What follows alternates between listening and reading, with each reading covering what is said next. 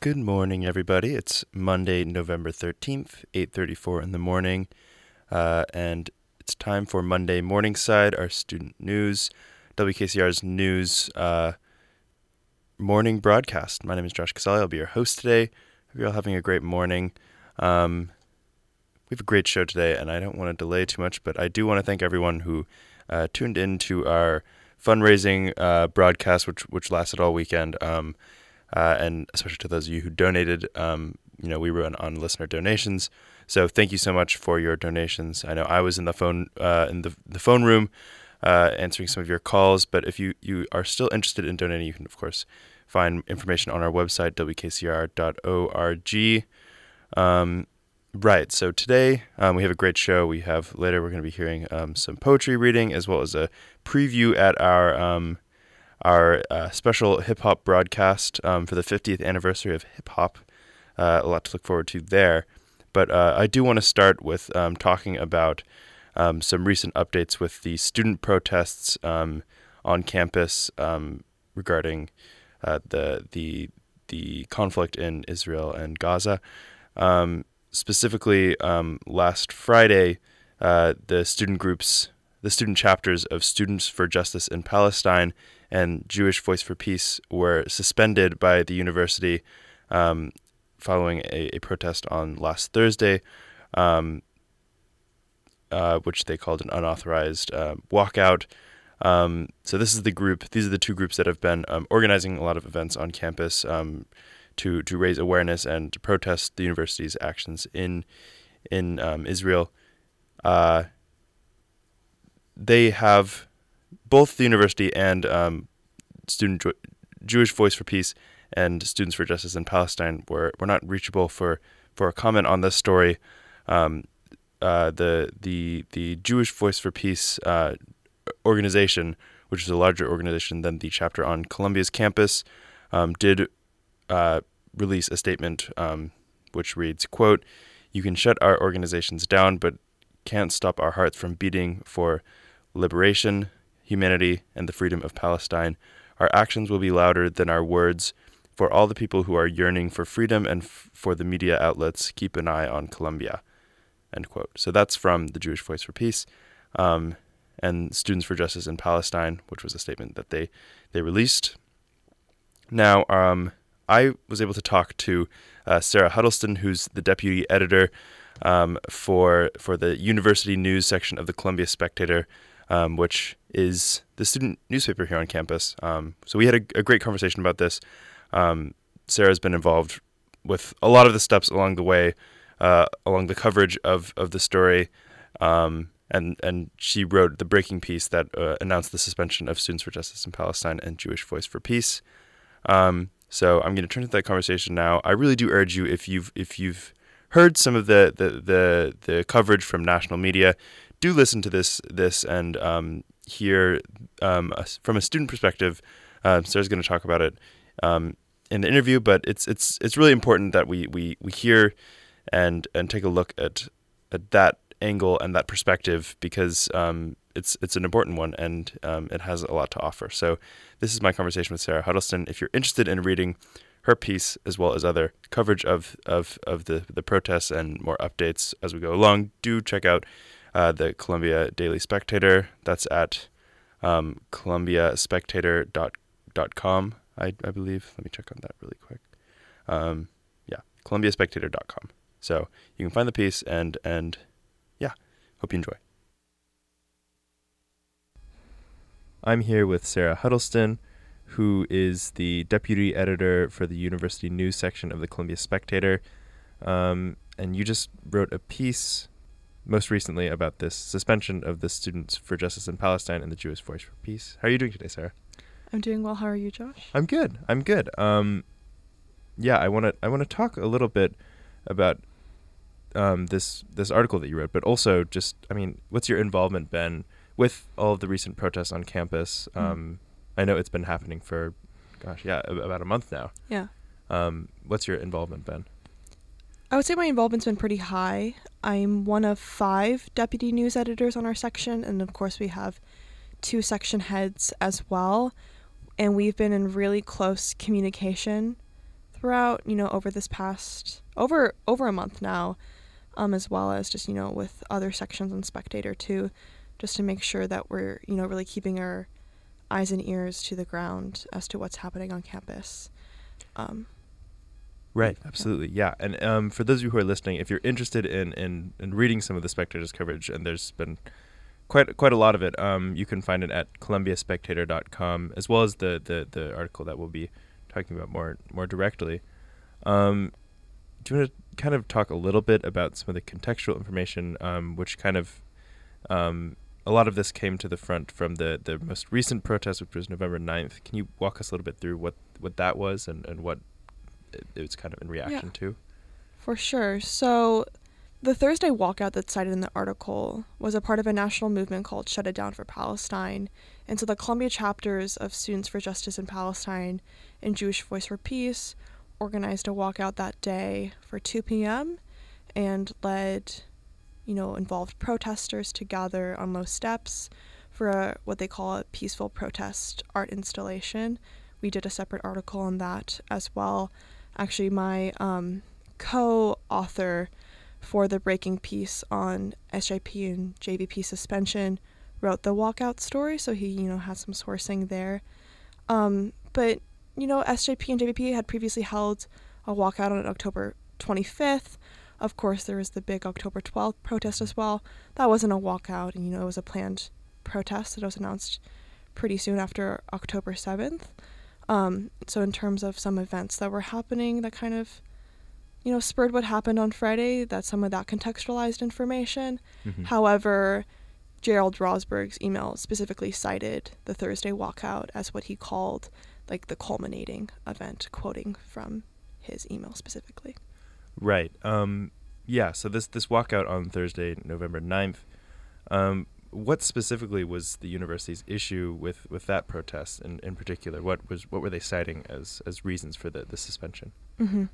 To just pull directly from the language mm-hmm. of Gerald Rosberg's email that was then released on Columbia News as kind of a statement to the community. It was, quote, an unauthorized event Thursday afternoon that proceeded despite warnings and included threatening rhetoric and intimidation. I think, end quote, I think what he was citing is a Columbia events policy that requires recognized groups to notify event services of planned events at least 10 days in advance. However, according to SJP and JVP, as well as other groups on campus, the specifics of that policy were things that, those groups were not made aware of. But according to Rosberg himself, as he is the sole signer of that email to mm-hmm. those groups, that's what he cited. Right. Something I'm interested in asking about is to what degree any of this has happened before, if there's any precedent for this kind of enforcement of some of these university policies. Mm-hmm. Is that in the past have protests secured that kind of permission to gather on the space? Yeah. I would say, I've read the event policy myself. I've also read the University Code of Conduct, just because it's been cited a lot in administrators' mm-hmm. statements to student groups. So I just wanted to be informed, as a journalist and as a student at this university. Something was top of mind, of course, is always the 1968 protests that mm-hmm. happened on Columbia's campus. But in our recent institutional memory, I'm currently a junior in Columbia College, and so my first year at Columbia, that first semester was the graduate student strikes. Right. And so, of course, we all remember what was happening on campus then. Labor unions and unions in general are protected under the University Code of Conduct. They do not need to authorize picketing, right? If they're in active mm-hmm. bargaining with the university, they are allowed to picket and use space.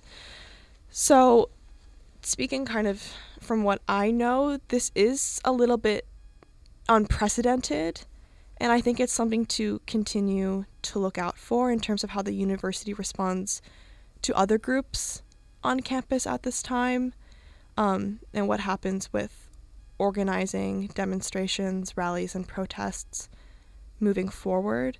I'll just say, from what I personally know, this is, again, pretty unprecedented. Something that SJP and JVP, well, in this case it was SJP, wrote on November 2nd in an Instagram post is that they were organizing a talk, and this is cited in the article as well as kind of contextual information. SJP organized an event titled, quote, "Let's Talk Palestine," that was co-sponsored by the Barnard Center for Research on Women, according to an SJP Instagram post, and that was with the Palestinian writer and poet Mohammed El-Kurd. And according to that post, Barnard Events Management informed the center staff of the event's cancellation on November 1st, after previously confirming the event on October 30th. And they cited a policy that required events co-sponsored by non-Barnard organizations, which includes Columbia-affiliated individuals, in this case like SJP, for instance, to apply for approval at least 5 weeks prior to the scheduled programming. So we're kind of seeing a similar thing of the university citing events policies, right? So that event was canceled, and we got a statement from a Barnard College spokesperson that said, that again cited that event improvement process, and said that, quote, "When we were made aware of an event that did not follow our approval process, we applied the policy. The college hosts many kinds of events and encourages a wide array of viewpoints to be expressed for vigorous debate and discussion," like, end quote. So I think it's something that's been top of mind recently, and it's a bit difficult because in our recent institutional memory, we haven't had to deal with events being canceled for these kinds of reasons. Yeah. Right, and I'm also interested in asking these groups, Students for Justice in Palestine and Jewish Voice for Peace, to what degree are they affiliated with the university? Because I think I actually didn't realize before I read the article that they're chapters of larger organizations, but they're also Columbia student organizations. So how is that kind of balance bridged, I guess? This is interesting because this is kind of my focus and kind of my beat on Spectator are the governing boards, right? Of which there are 6.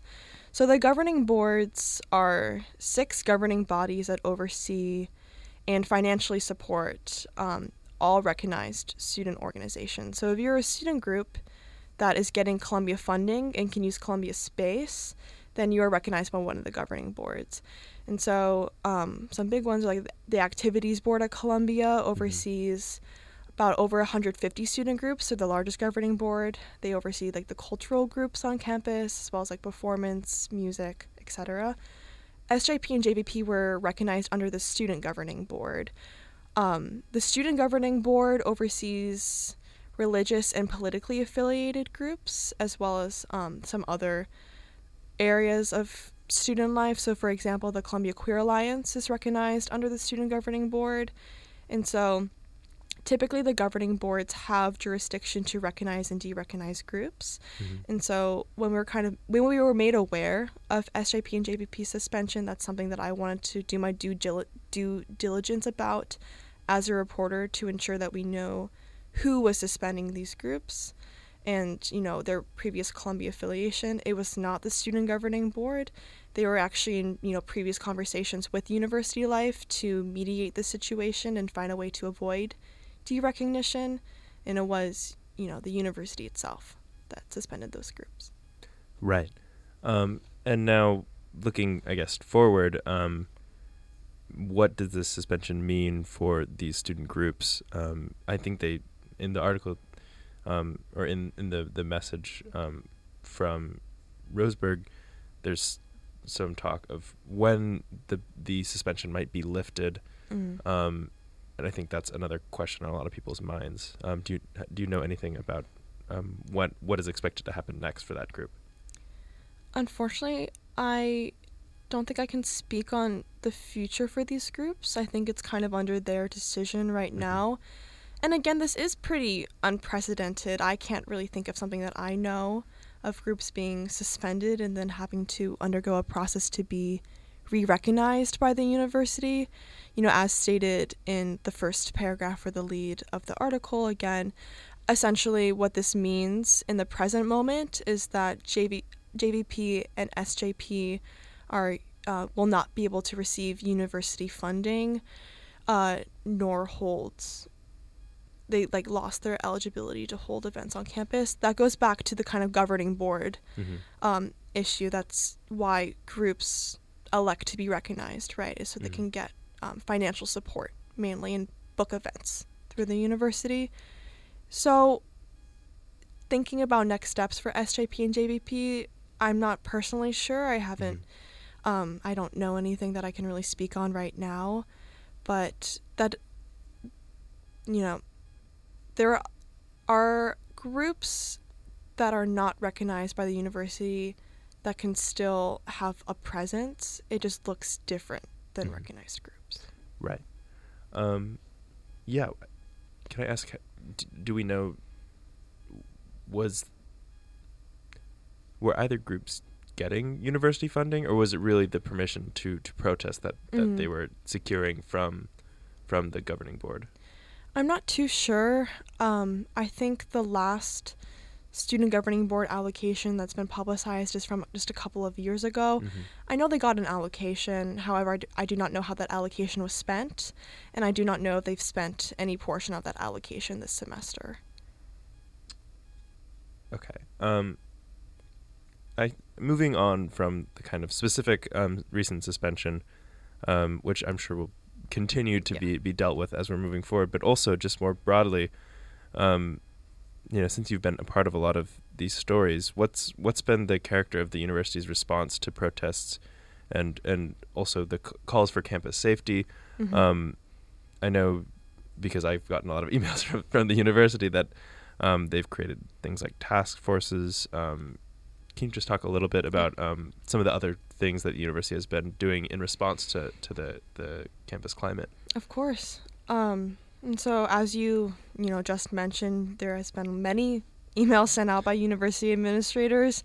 It's gone to the point that I could probably recall them by the date they were sent. So the first email was the October 9th email sent by University President Manu Shafiq, and then basically too many emails to count, were sent out after that, right?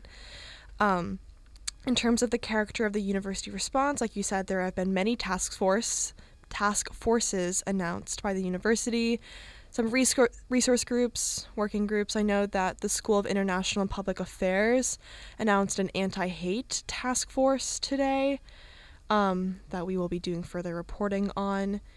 And of course, Multicultural Affairs created a bias response form as well for students to kind of have a designated channel to report any instances of harassment, threats, intimidation, etc. through that channel. I worked on a piece with my direct editor, one of our section editors, Isha Karam, and one of our other deputy editors, Serena Teeser, were on the safety of pro-Palestinian affiliates on campus. It was, we spoke to over a dozen students about what they faced, and according to those conversations and those interviews, there's been a lot of dissatisfaction with the university's response, and I think we can see that as well in the open letters that have been sent out and have garnered, over hundreds of signatures from students expressing or condemning explicitly the sentiments and statements in those emails.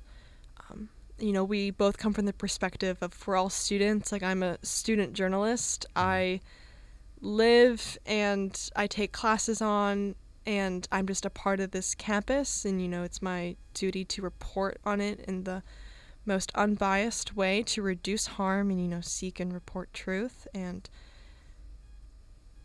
speaking to students as a student, you kind of gain that perspective, and you get to hear about what students specifically are dissatisfied by. Right. Yeah. And there's just so many moving pieces to all of this. Yeah. We haven't even talked about the truck that was going around campus, and I really do encourage, if you're not as in tune with with the events on Columbia's campus, as well as if you're only, following from kind of the national media perspective, you can gain some things from checking out the Spectator's website, as well as WKCR also has done a few little coverage pieces on the protests. Moving forward, I guess, it's a tough job being a student journalist at this time. What's Spectator's, I guess, current intentions with moving forward, as I think we're kind of entering something that I don't think anyone's really sure what to expect or what to feel. It's very unprecedented at this Right. moment. I mean, this has all been incredibly unprecedented. Right. I can't say in the history of Columbia as an institution, nor the history of Spectator as an independent news organization on campus, but in terms of all the editors on staff, we've been, building as we've been reporting, and, it's difficult, again, to balance your perspective as a student, as someone who has a stake in what's going on campus right now, with your reporting as a journalist and trying to kind of do the impossible task of good journalism, which I'm sure is something that you can relate to as well. But I think that personal stake means that, of course, we have something to lose, but it means that, and I will speak for our reporters on our section, I think our reporters have done an incredible job of being there. And I think that's something that's really unique to Spectator, and, why I think personally that our journalism and our reporting is as close to the truth of the matter as we can get it, because our journalists are able to be there. If there's a sit-in at the School of Social Work, our reporters are there. If there's a walkout or a protest or a demonstration, our reporters are there. And that first-hand experience informs our reporting in ways that allow other students to feel like they were also there, right? So especially for the sit-ins at the School of International Public Affairs and the School of Social Work, and that sit-in the School of Social Work lasted almost 10 hours. Rosberg was there as well, and, I would encourage reading that article if you want to hear about what actually happened there, and same thing with our reporting on the SEPA sit-in as well. It's just something that I feel proud to contribute to,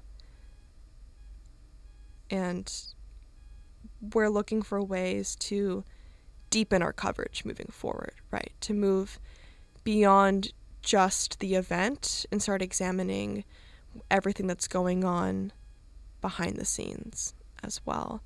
And again, like you were saying, it's unprecedented, and, we're figuring out how to do it as we all have midterms and finals and papers and exams rolling up. But, I think we all feel very passionately about the work that we do, and we want to do it. And I think that allows our reporting to be strong. Right. Well, thank you so much for joining me today, Sarah. I really appreciate it. Definitely the student journalism, it's really important to stay tuned and to follow. There's, it seems like there's a million things happening, and that's not even getting into the being a student at college. But yeah, thanks for joining me today. And Thank you for having me. Once again, thank you to Sarah. It was great to talk to her about just how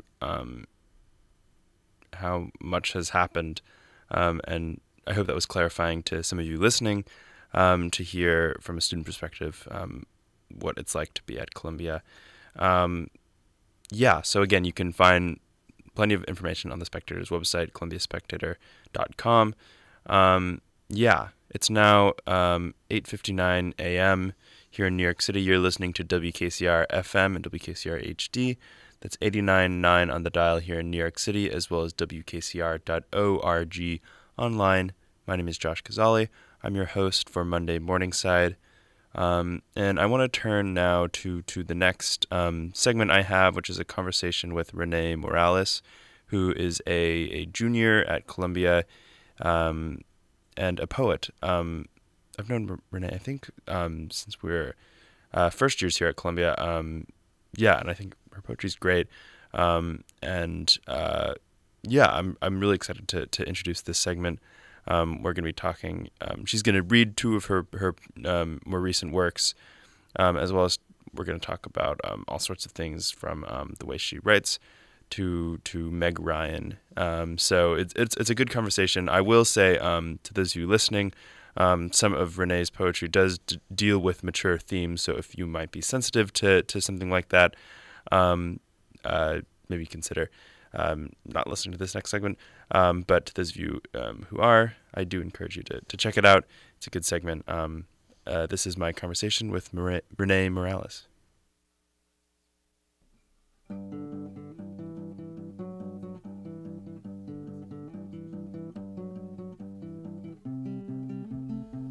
I'm here with Renee Morales, who is a poet and a student at Columbia.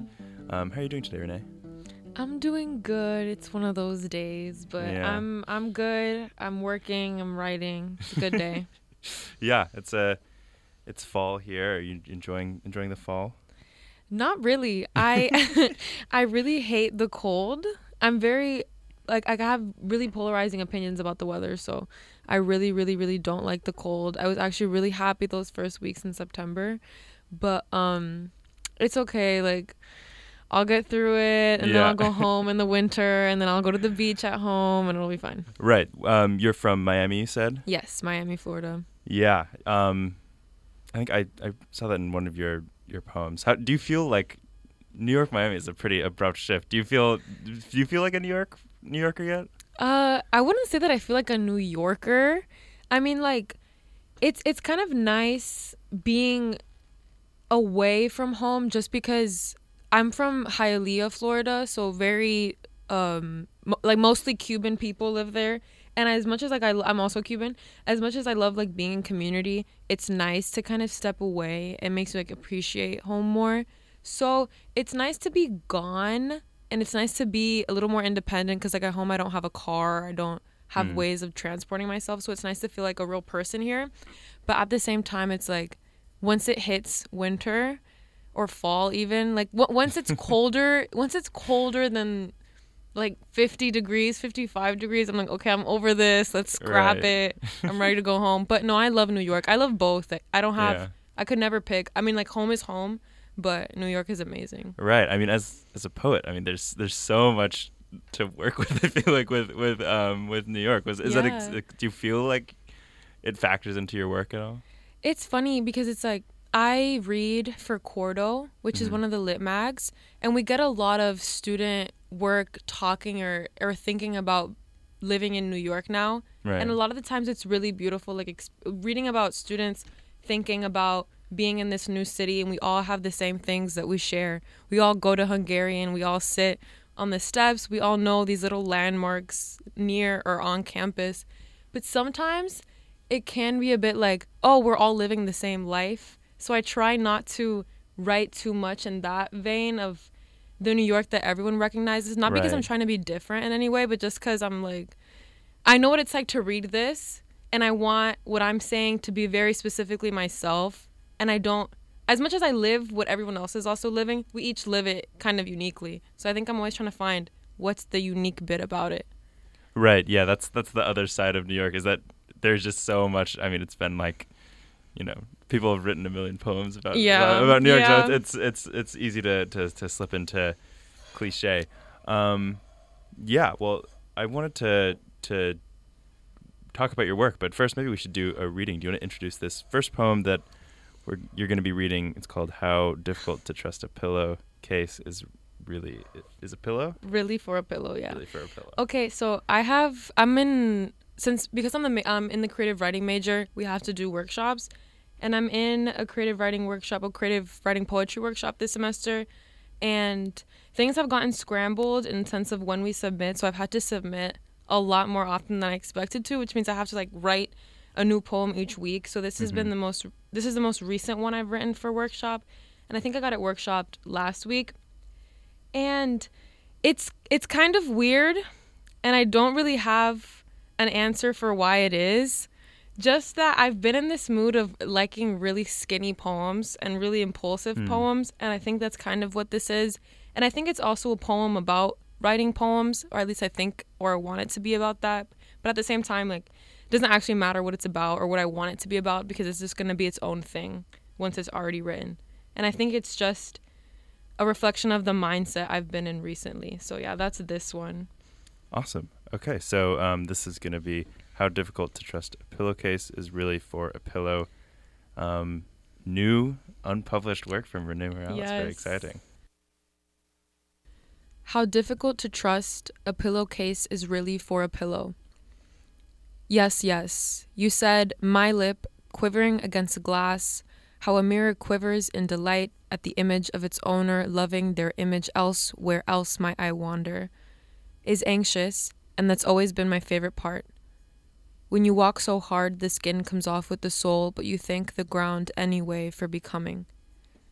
To Sunset Park, to the hands cupping poles till ankles break themselves, to the understanding, the poem approximating touch, is ultimately touch approximating the poem, to the I won't apologize.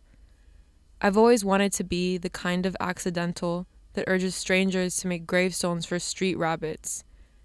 To the semicolon yearning for itself immeasurably in the climax of a rom-com. Tell you this. Shout out Meg Ryan.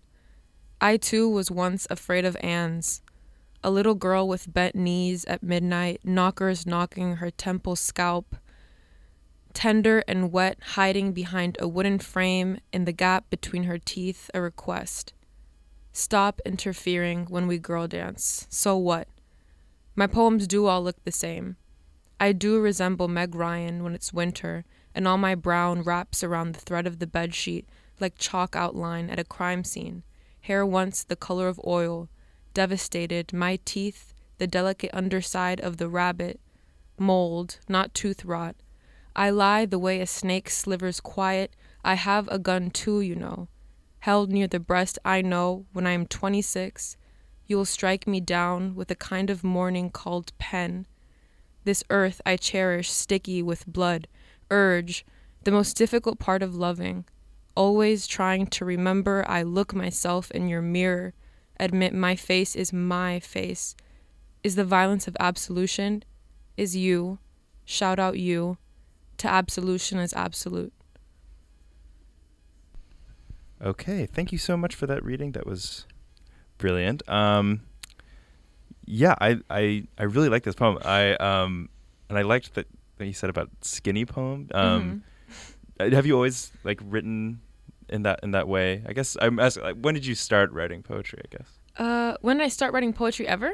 Yeah. Oh, okay. We gotta go back.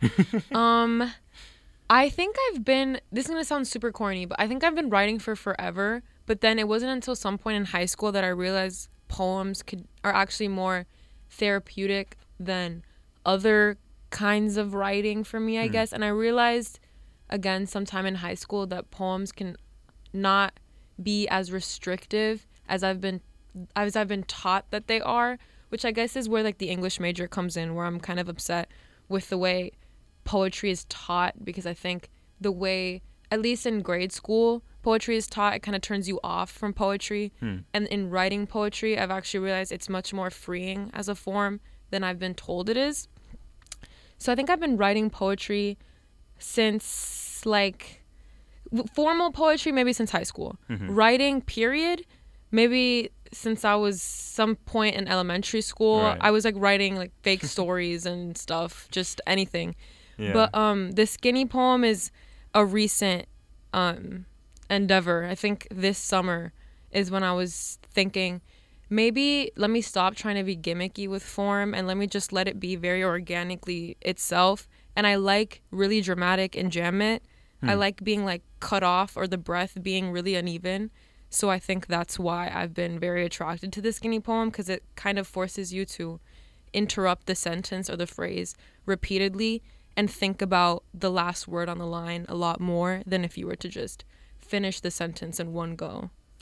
Right. Yeah. And again, if you're listening to this, definitely seek out some of the poetry as it's written, because, when you're looking at it, it is really thin, and you're doing a lot of interesting things with the form. Mm-hmm.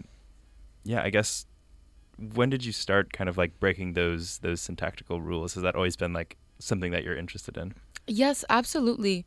I think reading a lot of contemporary poets, I'm trying to think of people, but my mind is like completely gone. But I just finished a book by Philip B. Williams, Mutiny. That one doesn't really play with grammar in any way, but I think it's really interesting what he's able to do in terms of dramatizing individual words. So I think when I read contemporary poets, I mean, reading informs what you're going to write a lot more than if you aren't reading what people are writing now. And I think I learned, like, those are my teachers, the people writing now, and they show me what's possible with language, I guess. And one of my favorite poets, Tiana Clark, I really enjoy how violent her poems are without necessarily being graphic or, what's the word, necessarily bloody or indulgent in physical violence, but still violent with language.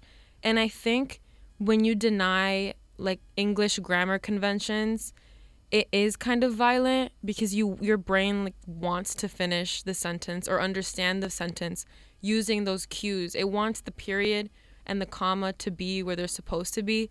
But then what is your experience of reading it when you're not allowed to do that, or when it's telling you to do something different? And I think that's really fun.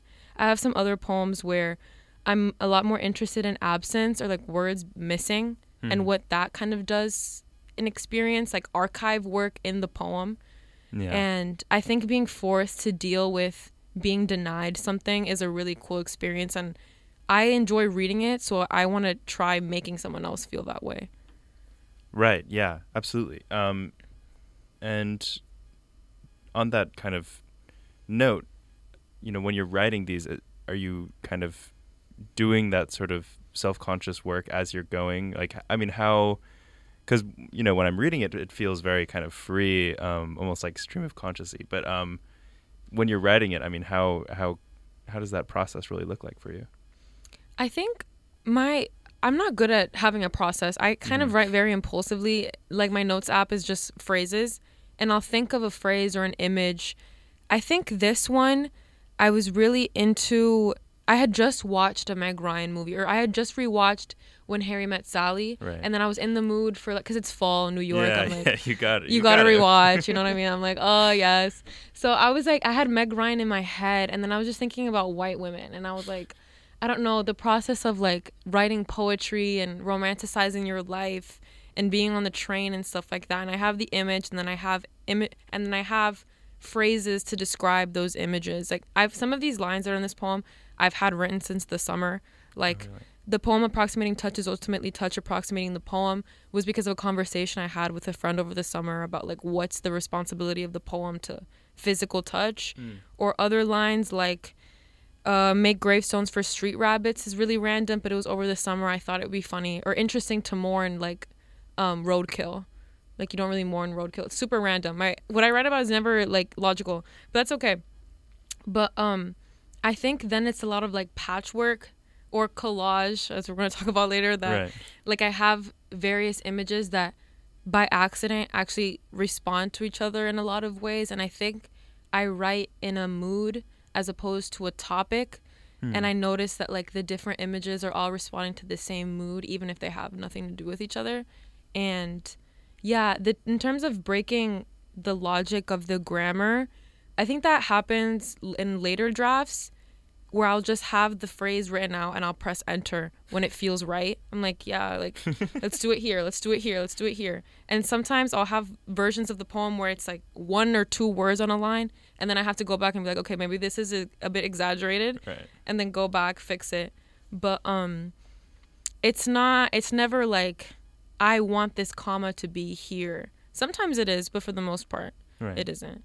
Right. It's not an exact science. Yeah. Great. Well, I think we have time to do one more reading. Do you want to talk a little bit about the second poem? Okay, let me see. Let me revisit it. Okay, this one, yes. So I had a workshop. Okay, so over the summer, all my friends are English or creative writing majors for the most part. And so we realized that no shade to the creative writing department, but it felt like it's not enough. We wanted more from workshop. So summer came around and we just thought, why don't we do our own workshop? And so we just would meet on Zoom every Thursday and work on our pieces together. And then this is something that I submitted, quote unquote, to our informal workshop. And it was something that I think I've been thinking about for a while. This one's definitely about, like, or not about, but I was interested in archive and stuff. I was doing research over the summer. So that was what I was basically thinking about. What do you do when you can't find what's in the gap, and how you make sense of that, what's in the gap? And then also, a lot of my poetry is interested in vulgarity, but also like eroticism and sensuality and the body and memory, the body and memory. So that's also a reflection of that as well. Not necessarily vulgar in the sense of lacking couth or class, but more so interested in what that experience kind of is. I think very rarely am I thinking about one specific topic with an end goal, but more so the experience of a poem, because my time reading is much, I personally enjoy reading a poem that makes me feel, I remember better how a poem makes me feel than what it's about. And that's what makes me return to a poem, is thinking, wow, that made me feel like I was like losing my mind. And I kind of want to imitate that for someone else or whoever's going to read my poem. So I think that's where this one was at. Cement pipes, rarely incidentally placed, crinkled clean like a styrofoam plate, a boarding pass or a boarding pass. Were it not to crave more than tender, boy-bird body thrust, another thing again to body a bird. There. Paint leaking from a gap, you might too be surprised to discover this is how I undo her loving. Never knowing how to say urge, mimic I'm sorry's, the way saturate forces teeth into snarl, I grr until she orgasms. A first meet. Return to a river where is not to crave more than breast clean inside my mouth. Is red hair pirouetting on a lake pier, fleshy thigh squishing against a bedpost. I've always wanted a dog. So alas the noise comes, discreetly like a suckle, and I disguise that well as music. Spit into a glass hand and I too come thinking about music. Thinking about chest fitting ripe against chest, her tongue, thinking about a boy, thinking about Renee in parenthetical. On your stomach, not thinking about Renee at all. Once arousement meets old fine ass, a woman dies clean. Say you find me, whispering the wrong name for a feast. Apologize to necessitate. As a bird feather curls on my lip like cinnamon. How my aunt hands over a dachshund. Brown fur to bite for a luster. Spoon clink rough against ceramic. Jackfruit spiraling. Her glean ripe in the dead of winter. Her eyes, the first ever, to land on my body or skin for the tasting. Okay, thanks very much for that reading. Yeah, it's another really, it's like got a lot of great stuff in there. And I was interested in what you were talking about kind of vulgarity as like almost something kind of freeing, if that makes sense. Yeah, and I really liked the jackfruit and the cinnamon, like the taste stuff in that as well. I mean, I guess, how are you thinking about like senses and that sort of? Yeah. So on the page, I kind of was interested in jamming cinnamon. So it says sin. And then like what that might do in terms of thinking about sexuality and sensuality and indulging in that kind of thing where it's like, I'm really dramatic when it comes to desiring things.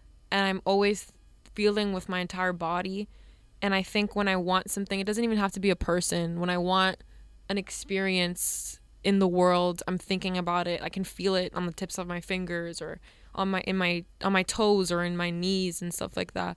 And I think that dramatic feeling, that urge that propels the body forward, is definitely something that I like to explore when I write. And I think that kind of drama, I think the body is capable of so much drama just inside of itself, is definitely something that I'm interested in.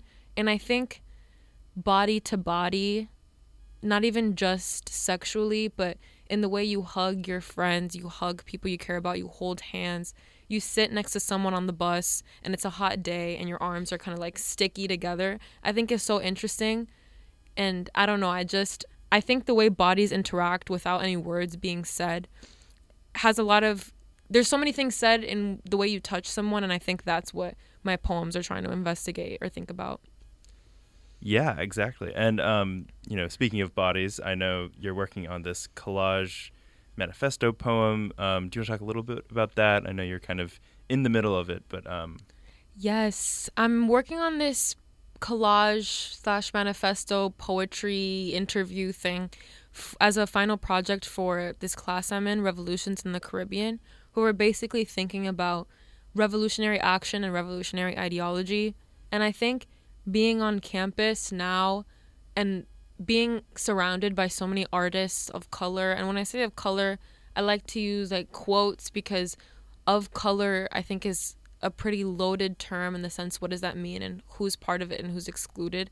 And I think that kind of discomfort in a phrase such as of color or multicultural or diverse is something that is interesting, because usually I don't think it's the people in it ever categorizing themselves as that, more so a white, powerful, like gaze looking down upon those people and categorizing them. And I think rejecting that, or seeing how people reject that by asserting their own identity, and I don't even mean in terms of nationality or ethnicity or any type of categorizable way of asserting identity, but just in the natural, impulsive way of how does so-and-so define themselves by creating something, is something that I'm interested in and I want to understand, because I think there's a really violent way of intellectualizing art that ends up excluding a lot of people that it's meant to exclude, and for the sake of diversity, which I'm having trouble trying to parse through it in a way that's concise. But I think you can learn a lot more about the process of art making and being creative by asking quote unquote people of color what they like to do and how they like to be in the world and share themselves and pass time. And it's not always, it can be painting and writing and dancing, but a lot of the times it can be in like crafty things, like little hobbies, people enjoying running, people on their bikes, people fixing things. And I think it'd just be interesting to hear people talk about that, because I don't think enough people do. Yeah, right. I totally agree. Expression is something that's supposed to be expressive. Yes. Awesome. Well, before we cut off, where can people find your work? You could see my poems or read my poems on Instagram at r.morales poetry, I think it is, I'm pretty sure. So yes, at r.morales poetry, MORALES and poetry. And yeah, I post my poems there when I feel like brave enough to post them, or if I have any footage of me reading poems, I'll post them there as well. But yes, that's where I do all my creative stuff. So if you want to see stuff there, you can check that page out. Awesome. Yeah. Well, thank you so much for joining me today. Thank you.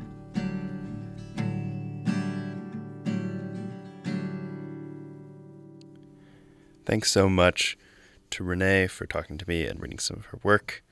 I have one more segment to talk about before we switch to serial music. But thank you all for listening to Monday Morningside. I appreciate it. Our last segment is a preview of the 50th anniversary hip hop broadcast, which is starting this Wednesday, I believe.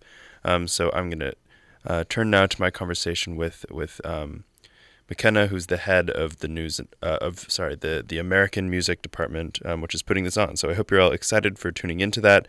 And let's hear about what you can expect from the broadcast this week.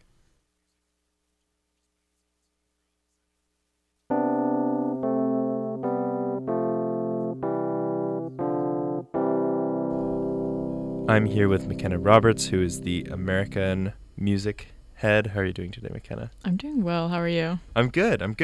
We're here to talk about the 50th anniversary hip-hop special broadcast. What can you tell us about it?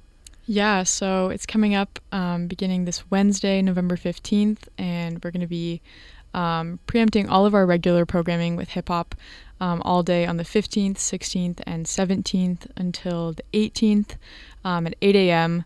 It's going to be a really amazing feat. It's been kind of like months of planning and preparation have gone into this. Between me and other programmers who, program hip hop, other programmers who have never programmed hip hop at all at KCR. Mm-hmm. It's going to be pretty amazing. We have like some pretty well-researched themed shows going into it, which is not standard for any of our other special broadcasts. Right. So I think that is going to be pretty unique. And then starting every night of the festival during dark hours, which is 10 p.m. to 6 a.m., we're going to be having live performers on air, kind of as an homage to some of the ways that KCR has really made a name for itself in the world of hip-hop. Right. So we're having a night of student programmers, and then a night of kind of programmers from across New York City. And then the other kind of significant thing about this is on Wednesday, we're going to only be playing Wu-Tang to honor the week after Wu Day. So we're going to be having some pretty in-depth and well-researched Wu-Tang shows. I know that people are pretty passionate about what they're programming. Yeah. And going to have some live interviews, archival interviews with RZA, I believe, too, playing. So I think there's a lot in store for listeners, and kind of scratching the surface of every aspect of the genre. So I'm pretty excited about it. Right. Yeah. So once again, this is from the 15th, which is this Wednesday, until 8 a.m. Saturday the 18th.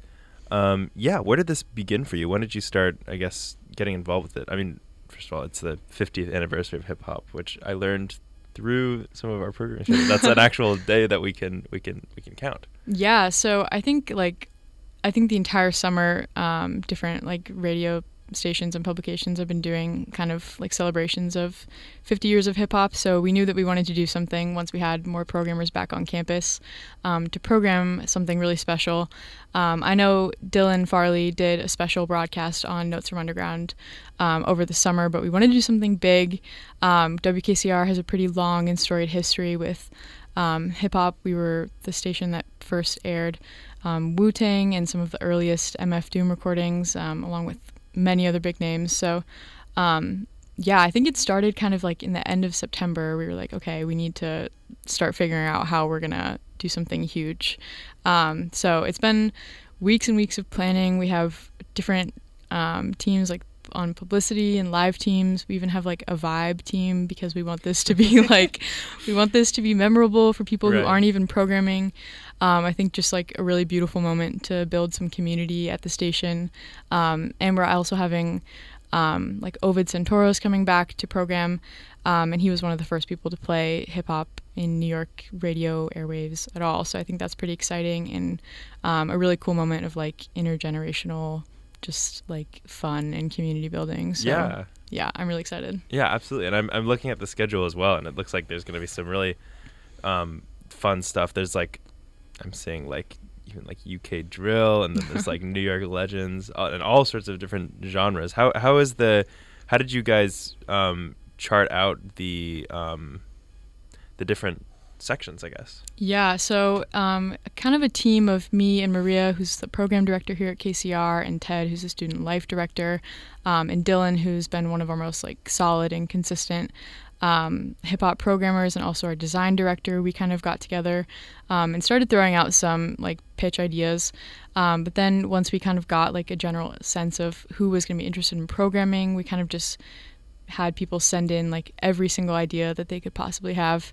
And the really cool thing about this schedule, and something that I think is unique about the broadcast, is that almost everybody is programming the show that was like their number one choice to program. So I think people are really gonna I think are in store for a treat, because people are programming with what they're really passionate about, and something that they have like some kind of niche knowledge in, like in regards to hip hop. But it was definitely a little chaotic trying to figure out the schedule, but I think we have it pretty down solid. And I'm excited for the live shows as well. I think that's gonna be really fun and just like creative and kind of liberating, and something that KCR doesn't normally do, 3 nights in a row of live shows. So I'm really excited. Yeah, that's so awesome. Is there a place where people can find the schedule and you know, keep up to date with what to expect from the Hip Hop Podcast?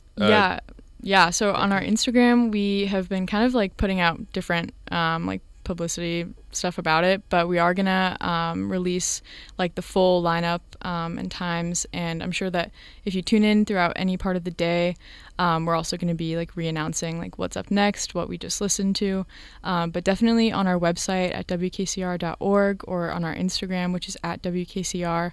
You can definitely follow along there. And also, if you're interested to see more of like the behind the scenes, what students are doing throughout the festival, and like kind of what the vibes are at the station, you can also check out our campus Instagram, which is at wkcr on campus. Just kind of see more of like the raw, uncut footage of just students like having fun and programming hip hop, and it's gonna be a really good time.